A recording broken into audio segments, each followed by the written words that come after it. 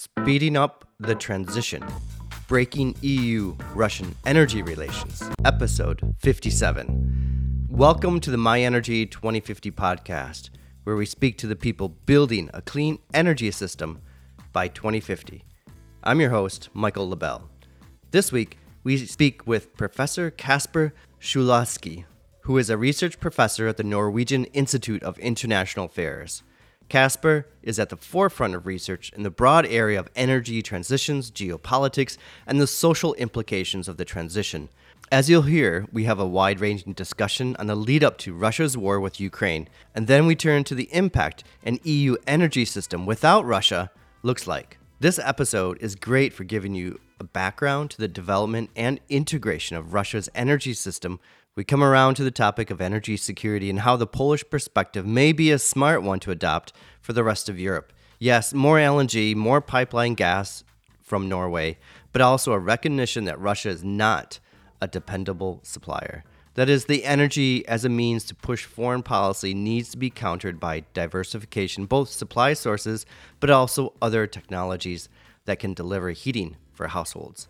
What I find so interesting about Kasper's perspective is his ability to frame the energy transition as an ongoing project that can't be derailed by war. That is, our current efforts to build a non-fossil fuel energy system should move forward, but not be derailed or distracted from war and the imposition of sanctions on Russia. Yes, the flow of gas can be disrupted. We can even buy gas from other places. But by following the playbook laid down already by the EU, like filling up gas reserves in the summer with using LNG or pipeline gas from other regions, putting more money into renewables, more money into energy efficiency, then of course we can exclude Russia from the gas system within the EU.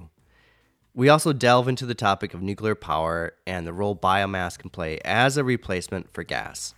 Overall, Kasper doesn't provide predictions, which is definitely smart, but he provides both a historical account of the energy relations and then the emergence of a new energy order that was broken when Russia invaded Ukraine. In fact, we have a nice few words, I would say, about the role that Russia did play in the past, particularly over developing nuclear power around the world, and what these previous gas relationships, how they developed with other European countries, how that actually did provide a good framing to make the energy transition. So there's a lot there, and there was a lot of good relationships built by Russia's involvement with the European energy system. And then now, as Kasper points out, these past 60 years were just simply destroyed by Putin's war in Ukraine. But where we go now on this energy transition, this is what we discuss, and I really hope you find this episode useful. I know in my discussion with Kasper, it really helped me frame kind of understanding how the energy system was both built with Russia, but also slightly undermined as well. And then now, how do we move forward without Russia? Enjoy listening now for this week's episode. We have Professor Kasper Schulasky, who is a research professor at the Norwegian Institute of International Affairs, who has published widely on the energy transition from climate policy, energy security, and governance, and who holds a deep understanding of the energy transition in Central Eastern Europe, and certainly the wider region and the EU. Kasper, welcome to the My Energy 2050 podcast. Thanks for having me. Hi. This is great, and I know we've been trying for some time to organize this, and the timing of our interview on actually the war in Ukraine has been going on for 2 weeks, definitely will influence our discussion today. But my first question, and we can take this in our conversation in a lot of different directions, but I just want to understand and ask a basic question is, why did you start to study energy and the energy sector as a whole? That's actually a trick question, I think, in a way, because if you want the official version, then that's because energy is this all-encompassing thing that helps us understand and then also explain a lot that's going on in the political realm. Though in reality, I started working on energy issues by chance because I had to pick a topic for a master thesis. And I picked energy because, there I could go back to the official version then that I thought energy was interesting, but that was not part of my studies at the time. I was doing my master's at the the Free University of Amsterdam, and I was interested in things related to environmental governance, which is a really broad topic. And narrowing it down to energy and climate was, as I say, something of a coincidence initially, but then it really started steering most of my work ever since. So for the past 15 years. What is it about this lens, maybe I'll call it a lens of energy, that, because you deal a lot with theory as well, that enables you to gain a deeper understanding? And I won't say in what areas, but how does working with energy as a topic of study expand out your understanding of how, I would say, international relations work, sociology, and the environment? How does that influence your research agenda? Well, yeah, I have this dual identity as an IR person, so international relations scholar, and a sociologist. I did my master's in IR and PhD in sociology. And what energy does is brings in this layer of thinking in terms of socio-technical systems, which is something that it borders on sociology, and it can influence our thinking about international politics. So for me, it's a really interesting addition. That it's good to have this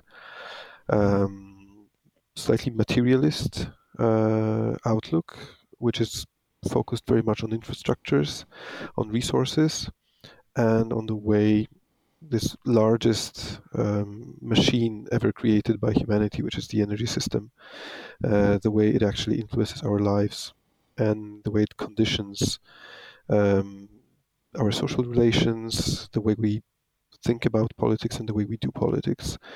I mean, a lot of the differences between certain political regimes can actually be explained, of course not fully, but at least partly, by energy policies, or energy politics, actually better to say. I mean, looking at the war in Ukraine right now, we have a petrostate that has attacked consolidating democracy. And the differences between Ukraine and Russia can actually be explained to a great extent by the role that energy plays in their economies and in their societies.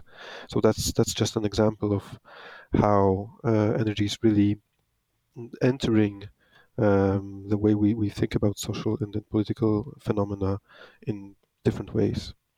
Maybe we'll build on that. We'll dive right into the Russia issue. And from a sociological perspective, the social perspective, how do you, what you just mentioned about an autocratic state, a petrol state, attacking a consolidating democracy, how is that from I would say, a social perspective? What do you mean by that? Well, I mean that Russia is very dependent economically dependent on its energy resources in particular. So we know that, that varies between different points in time because it depends on the oil price a lot. But hydrocarbons, oil and gas, provide around a half, sometimes more than a half, of the budget of the Russian Federation. And that means that this sector is really, really important for the way the state functions. Yet, oil and gas are fairly low labor-intensive sectors of the economy. So I've seen estimates that around 1% of the Russian population actually works directly in the oil and gas sector, and that already includes not just the oil rig workers, those people who build and maintain pipelines, but also the oligarchs who actually take most of the added value, and also the like security guards actually guarding the infrastructure. So 1% of the population, which means that a lot of the wealth that is created in Russia is created by this tiny minority, and so that shapes the attitude of the government or the elite towards the rest of the population, which is in a way, I mean, I don't want to exaggerate too much, but in a sense, it's irrelevant for them. So those people are there. I mean, you have to provide something for them, you have to cater for them, but the quality of services and the accountability of the government is not really what we know from democracies. You don't really need to tax your population because you have money from elsewhere.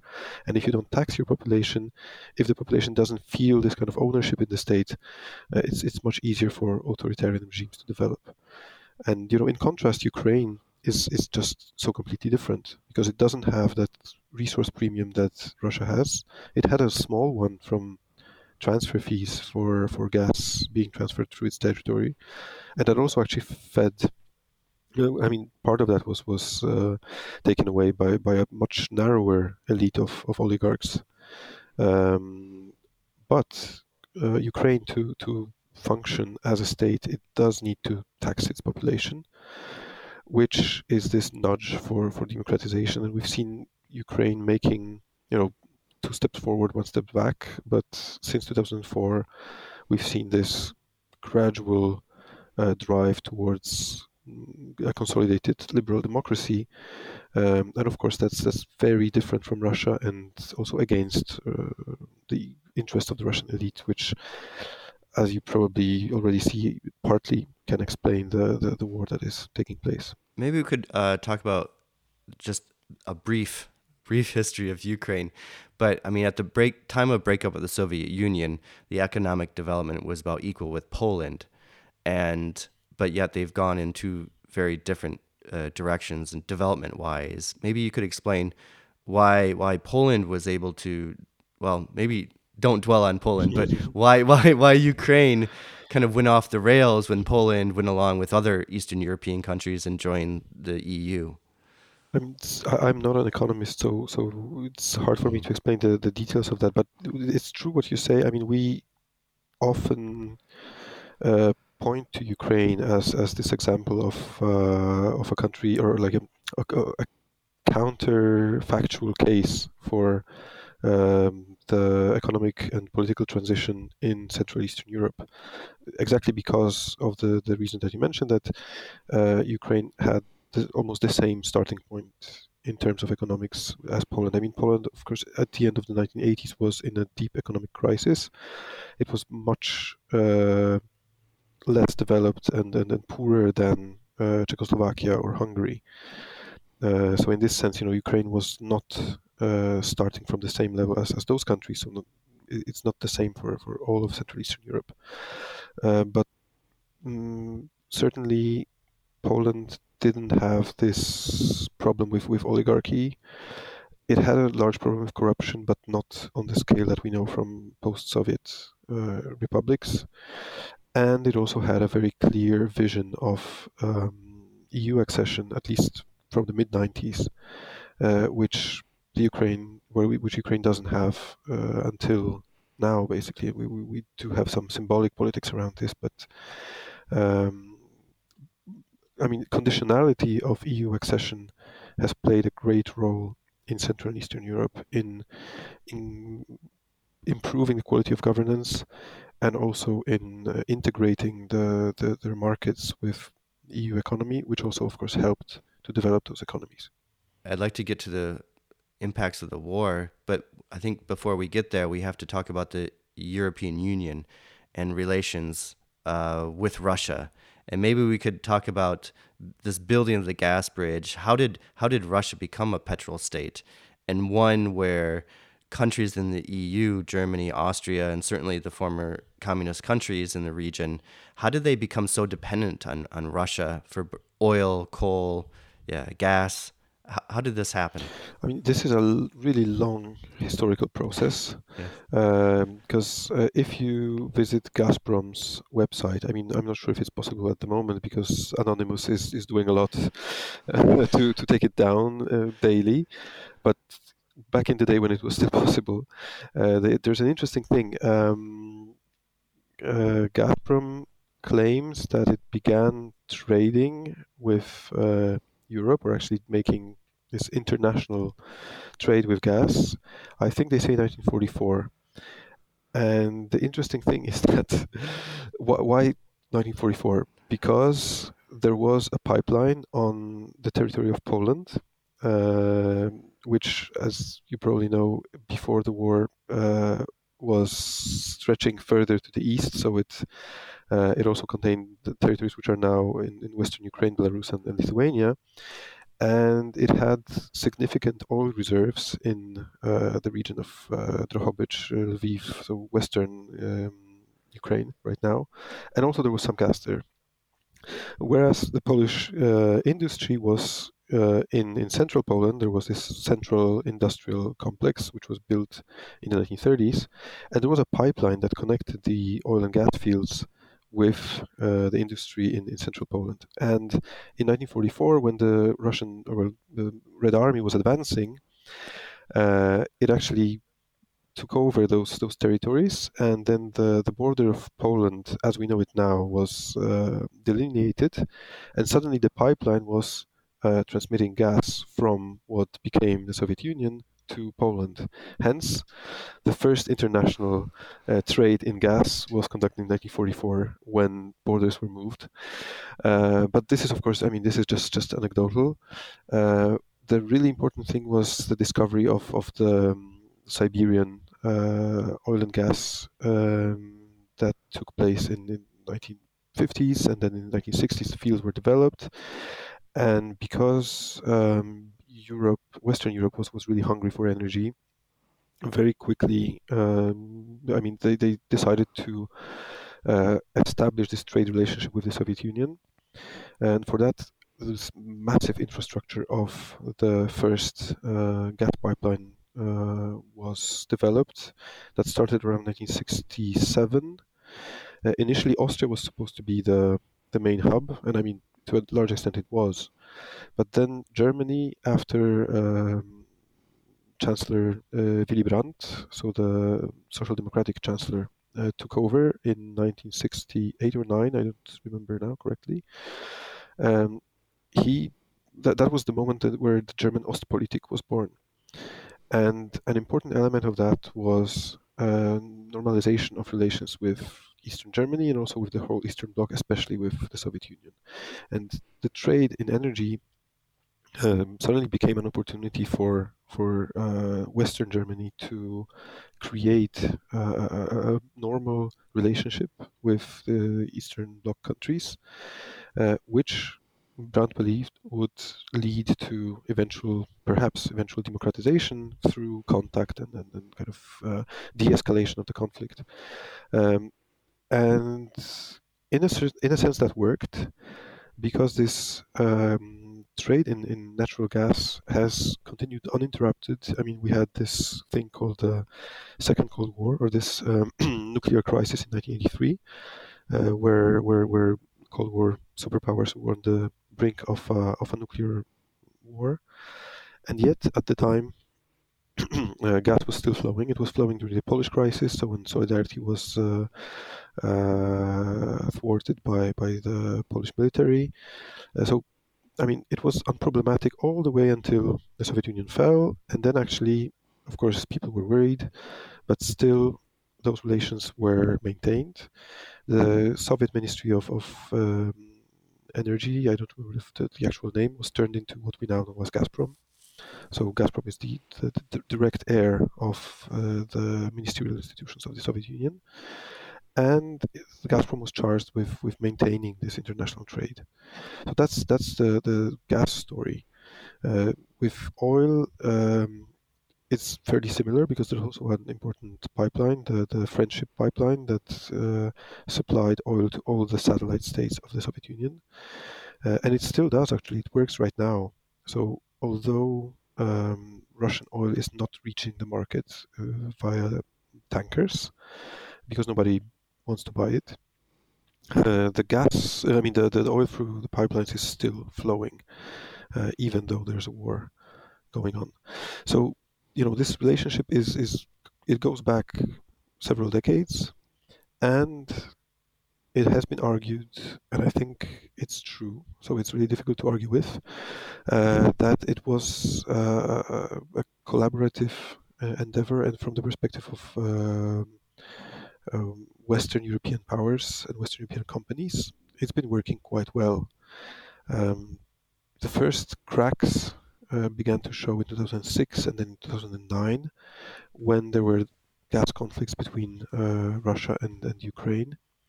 And that's kind of the origin of the Nord Stream pipeline idea.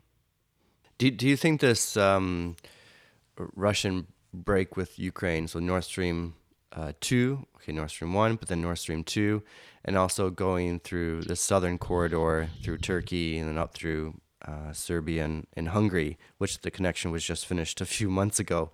Do you think this repositioning of, I would say, pipelines and energy infrastructure for Russia was long in the making, but do you think this conflict with Ukraine was also long in the making, this military conflict? Well, that was a hypothesis that a lot of people were offering, that the moment gas is going to stop flowing through Ukraine because of those alternative routes like the Nord Stream and the South Stream, at that moment Russia is going to enter Ukraine. Well, I don't know what to say about this because gas is still flowing through Ukraine, and yet there's a full-scale war going on. So in this sense, I think that it was not true. Of course, I mean the real purpose for Russia was, first of all, to strip Ukraine of an important source of money. I mean, the transfer fees for gas constitute a significant part of the budget of Ukraine. And then the other thing was simply to have, good trade relationships with those end users. So mostly Germany, but also all the countries. I mean, Hungary and Serbia are playing an important role here right now in terms of also Russian propaganda or just PR, if you want, around the war. So with those energy interdependencies come relationships more on the diplomatic level, which turn out to be important as a tool for Russian soft power at moments like this. So you mentioned the soft power and how this has been built over time, where the EU, or we could just say, Germany, Austria, these member states of the EU have relied on this relationship, this relationship that's been developed in cooperation, thinking that they could tie these energy resources together and the cash flow, and we have peace in Europe. How much does this invasion, this war with Ukraine from Russia, change the dynamics now since February 24th? What kind of new world are we living in? I mean, it changes almost everything. Russia has managed to just erase those, almost 6 decades of a peaceful and fruitful collaboration just in a matter of weeks, days. I mean, as we speak, the European Union is taking steps to reduce its dependence on Russian gas by 2/3. And I mean, the EU is also dependent on Russian oil, but this is more flexible, so this is something that can be replaced in a shorter period. Paradoxically, the EU is also dependent on Russian coal. I say paradoxically because Poland is said to be this, coal country in the EU, and I mean Germany is also an important coal producer and consumer, but a lot of that coal, especially in Poland, actually comes from Russia, and some of that coal actually comes from Donbas, so the occupied eastern Ukraine, and this is something which is inexplicable, really, and just shows how energy relations have been under our political radar for such a long time that, I mean, things are going on, but we don't really touch the energy stuff, and we don't look into that. And this has its own dynamics. But now it seems that it has changed. This gradual process of securitizing energy relations has been taking place since 2006. But the EU was largely divided on this. So Central Eastern European countries, or actually just some Central Eastern European countries, were proponents of a more security-focused approach to energy relations, whereas many countries in Western Europe were more preoccupied with other priorities, so especially economic and sustainability related, climate related. And on the other hand, there was also a very stark difference in understandings of energy security, how it is achieved and what it really implies. So if you look at Poland and Germany as two really ideal, typical cases of very different approaches to energy security, Poland was emphasizing the need to diversify away from Russia, or actually just focusing on Russia, had a very geopolitical approach to this. Whereas Germany was saying, well, actually, energy security is achieved through interdependence. So if you are actually, if you have robust trade relationships, ideally with many partners, but you can have it with one main partner, then you're going to be safe, because the point is to have a lot of cheap energy resources. And now Germany is pivoting away from this. So that's a big change. Yeah, there's definitely a division within Eastern Europe or Central Eastern European EU member states. But could we say maybe more broadly that the other countries in the EU, particularly the Western countries, the old member states, are adopting, I would say, maybe this Northern European, Polish, Baltic position of understanding that Russia does use or can use energy as a political weapon to kind of force their positions in places? Is this becoming kind of the adopted EU perspective now? It seems so. And I mean, there was never unity within Central Eastern Europe on this. Import dependence on Russian, especially gas, was never really the ideal kind of explanatory factor for attitudes towards Russia and perspectives on energy. So if you looked at, let's say, Poland and Slovakia was much more dependent in terms of how much gas, it was taking all its gas from Russia. Poland had some indigenous gas resources, then it built an LNG terminal. It was also trading with, taking gas from the west through Germany. And yet, it was Poland that was voicing all those concerns, whereas Slovakia and Hungary, right now, were not. So Viktor Orban has said earlier today that he is not going to support sanctions on Russia in the energy sector.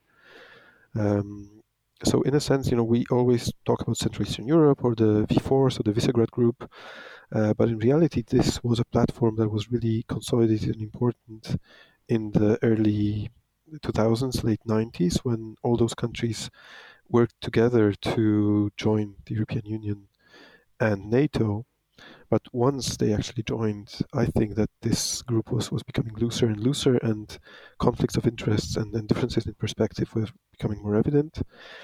For instance, the Czechs, they were never really against the Nord Stream pipeline. And that was supposed to be something that united the region, whereas it was really only an issue for the Baltic states and Poland. Slovakia, for example, is really interesting that they continue to rely on Russian gas. And maybe that would be the good question to ask, which would uncover some areas. Why would Slovakia stay connected and still be heavily reliant on Russian gas? Slovakia has, things have changed in the past couple of years, of course. Slovakia has a very serious plan for decarbonization with nuclear. Of course, gas is not as important for that development as it is for Poland, for instance. Until recently, Poland envisaged an increase in gas consumption of at least 200% in the next 10 years. So like a threefold increase in the use of gas. So of course, it's not just how dependent you are in terms of the percentage of gas imports from Russia, but also how much gas you plan to use and how important that is in your overall energy mix. and also in what sectors. So how replaceable it is. Is it heating more, or is it more in the electricity sector? So in this sense, Slovakia now is just not as, this is not such an important issue for Slovakia as it is for some other countries. But there was also always a more like an ideological or ideational difference there. So for the Slovaks, the relationship with Russia was never as charged historically as it is for the Poles. So you cannot really understand this without also this kind of social cultural element. And in Poland, relations with Russia have been tense for a variety of reasons. But since 2005, 2006, you can really see a change also in the Polish understanding of energy security and the way Russia is being perceived. In the 1990s, when the Yamal pipeline was developed, that's a pipeline that goes through Belarus and Poland. So that was something that turned Poland into a transit state. And back in the 1990s, Polish politicians welcomed this development as something that actually increases Poland's energy security, because being a transit state, of course, makes you a much more important player. And now, today, we are talking about discontinuing the Yamal contract, so that no gas is going to flow through the Yamal pipeline anymore. And that's, of course, a major pivot. Mm-hmm. But wasn't the issue with Yamal that it didn't really, at a large scale, continue on to Germany, so it was never fully completed? There are interconnectors now, and of course that's not such a big problem. The contract that was signed by Poland for taking the Yamal gas was really, how should I say, asymmetric in terms of the costs and benefits. So it was very beneficial for Russia. The transit fees for Poland were low. It was built on this take or pay principle, meaning that Poland had to take the gas, no matter if it needed it or not. So in this sense, of course, it was a really bad contract, and that's also a reason why it was supposed to be renegotiated. And now it's kind of broken. I think it's also part of negotiations. We'll see what happens, because really at the moment, EU institutions as well as member states are in something of a extraordinary mode of governance, where Russian energy resources are being heavily securitized and treated as something that we really want to get rid of in the short term as well.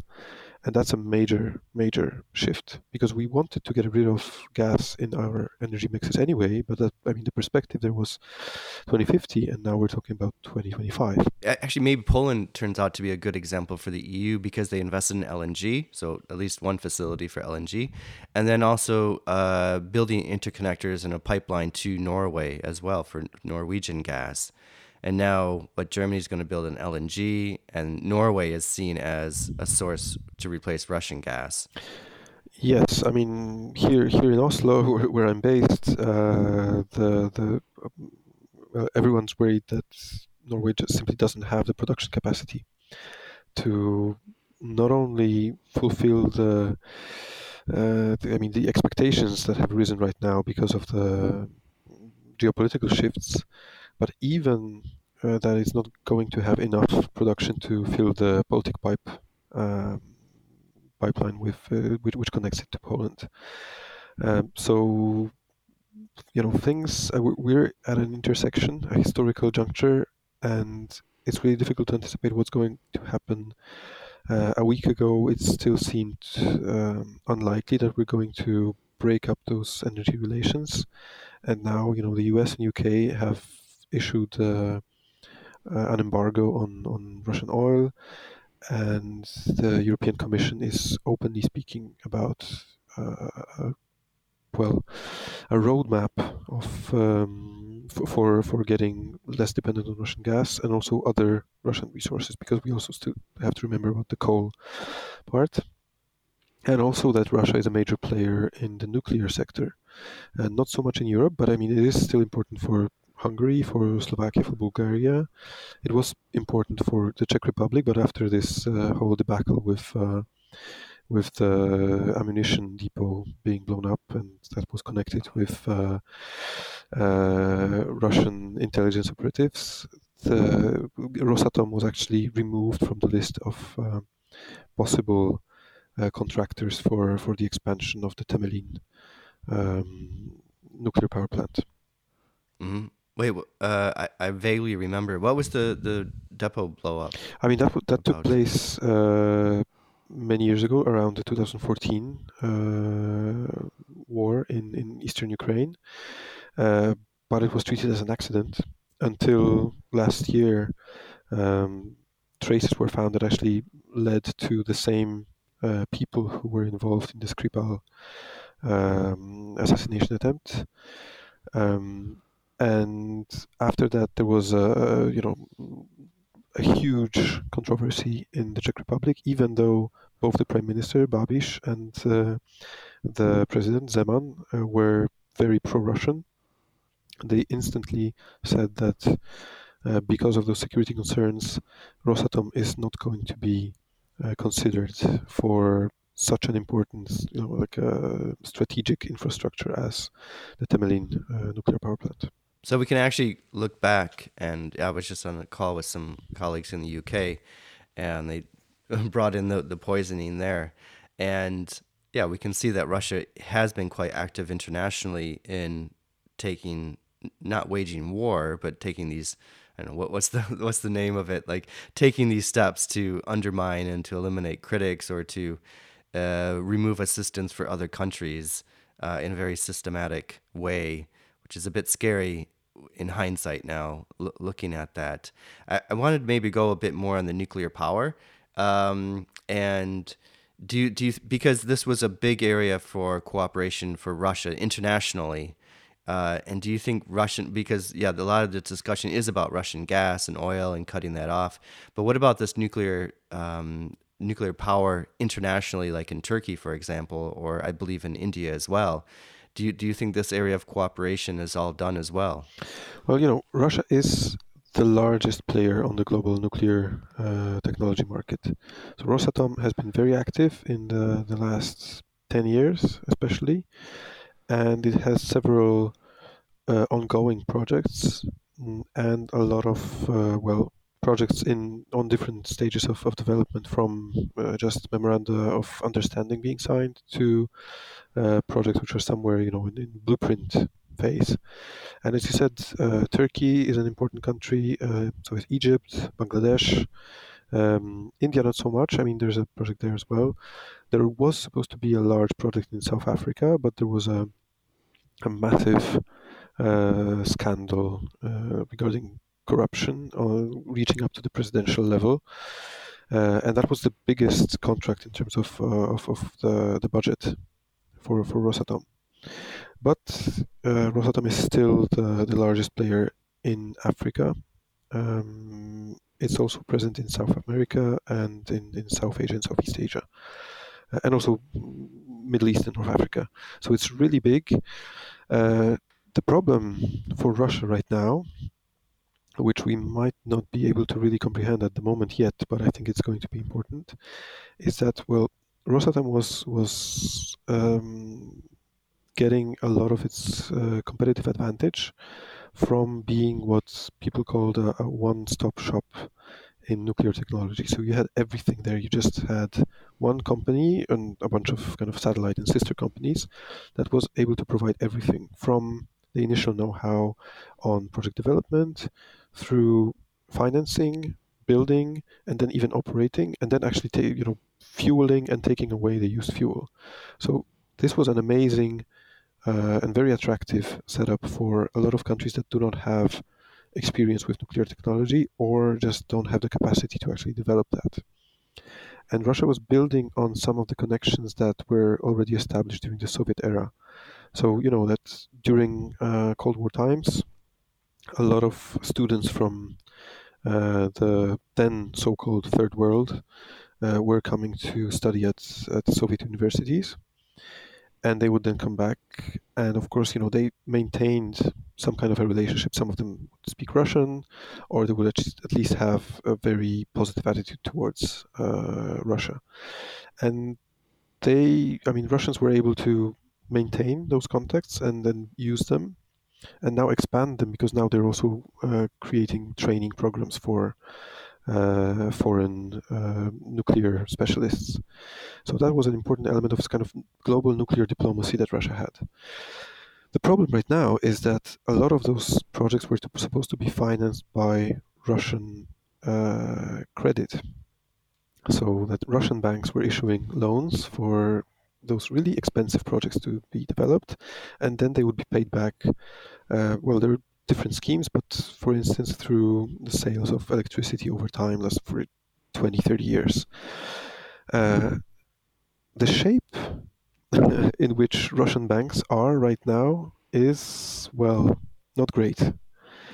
And we might anticipate that the Russian economy is just going to collapse in a matter of weeks.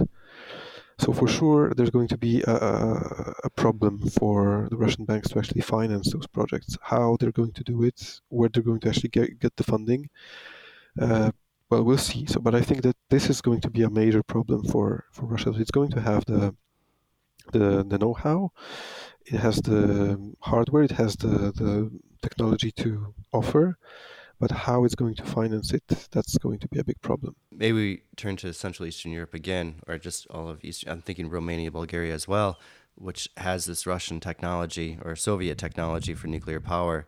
Does this then maybe for the region really, and the Czechs, I guess, were turning away from Russia for nuclear power, but does this open up this region for other suppliers for nuclear technology rather than the Russians now? Yes, it does. Although, again, there's going to be some issues with, for instance, fuel deliveries. Although this is not a major problem, Ukraine had that problem with its own nuclear power fleet. It had to, make some technological changes so that it could actually bring in uranium from other sources like the US or Canada. But if you look at Poland, who wants to, or at least plans to, build its first nuclear power plant, the options considered are French, American, Korean, and Japanese. So those are actually the alternatives. And of course, the Westinghouse, the American company, Areva, EDF, the French, they are very eager to get some contracts, because Westinghouse has not built anything since 2007. It actually went bust in the meantime. Yes.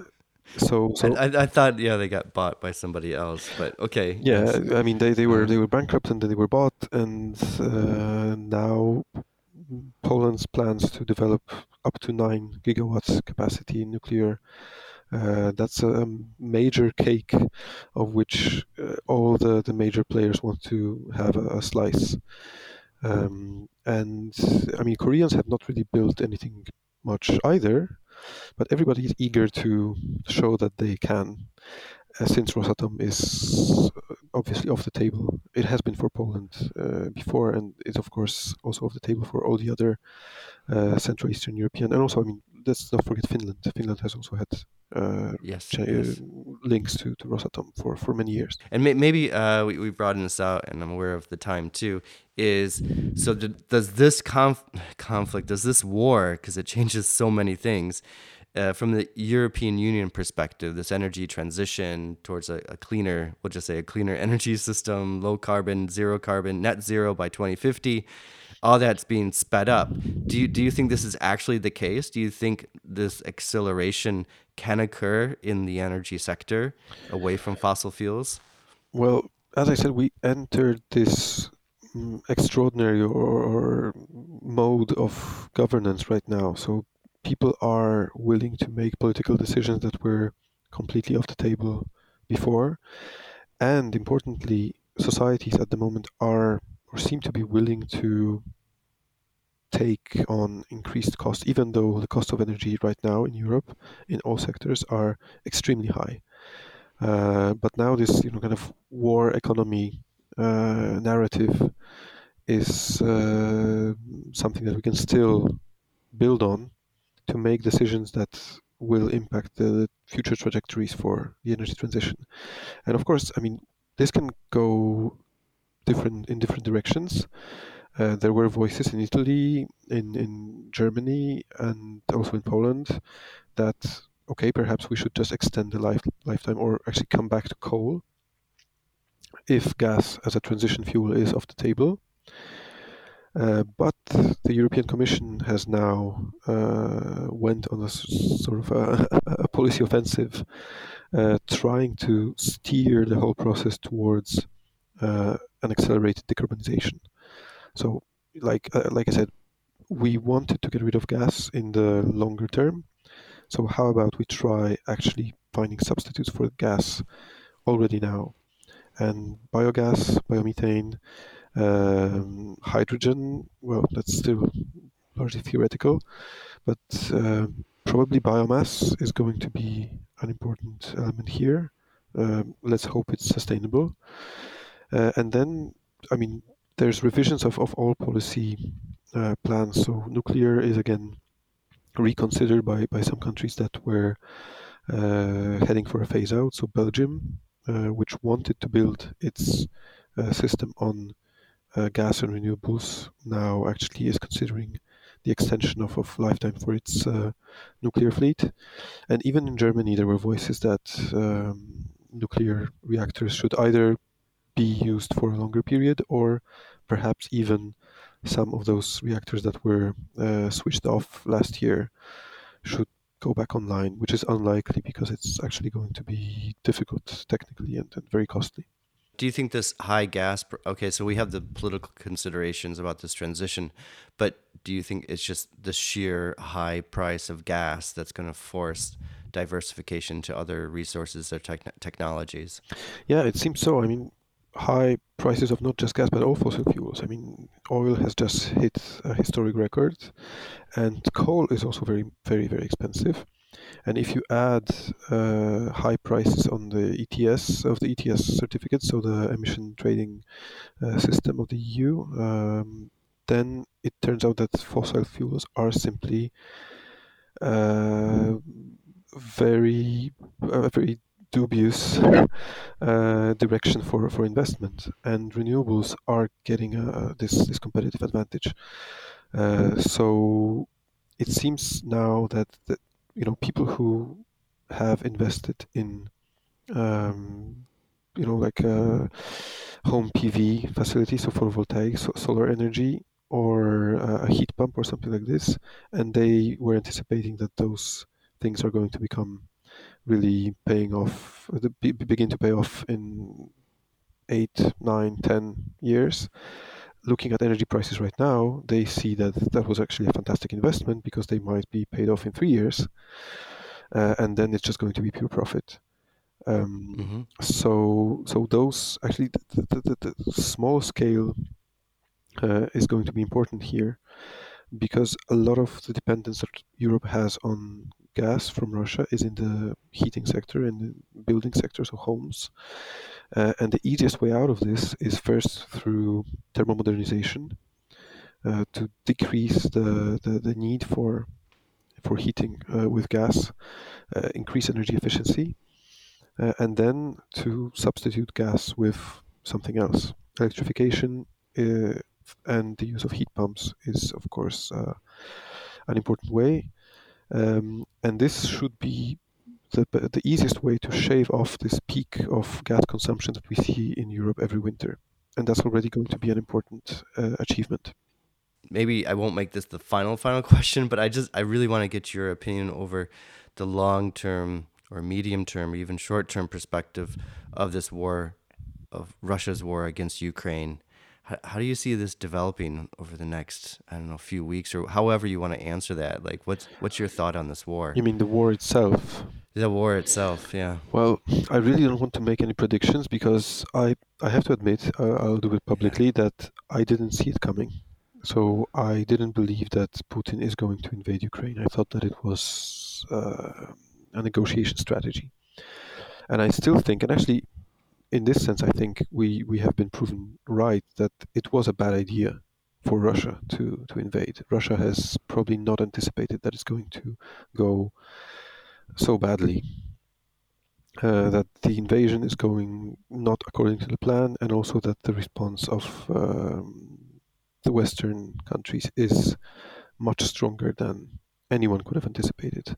I mean, if Putin was afraid of NATO, then it's going to have NATO units all around Russia on the borders, and then the German historic uh, break with the Ostpolitik and actually a shift towards a much harsher stance, remilitarization in a way.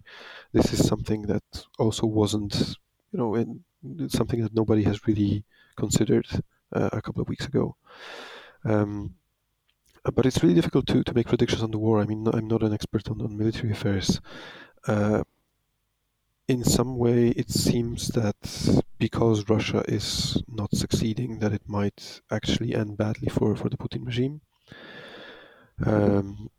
I hope that happens, and I do think that Russia has an important role to play in Europe. This is unpopular in a sense, and I'm hearing voices, not just in Poland, but in many places, that even if Russia democratizes, we shouldn't really trust her as a partner, and that this kind of relationship of animosity should be maintained. I think that, I mean, this is just extending the Cold War indefinitely, and this is something that we have been doing. And of course, that's not the way to actually get rid of this never-ending conflict within Europe. Although, of course, the first thing to do is that this war has to be stopped. That Russia has to back out of Ukraine. It is going to have to pay, some reparations to Ukraine for sure. I mean, in an ideal case, because of course we don't really know how this war is going to end. But before situation normalizes and before Russia can actually compensate to Ukraine and then normalize its relations with Ukraine, Europe has to maintain pressure on Russia as it is doing now. And I know that it hurts. I know that the sanctions are going to hit the Russian population as a whole.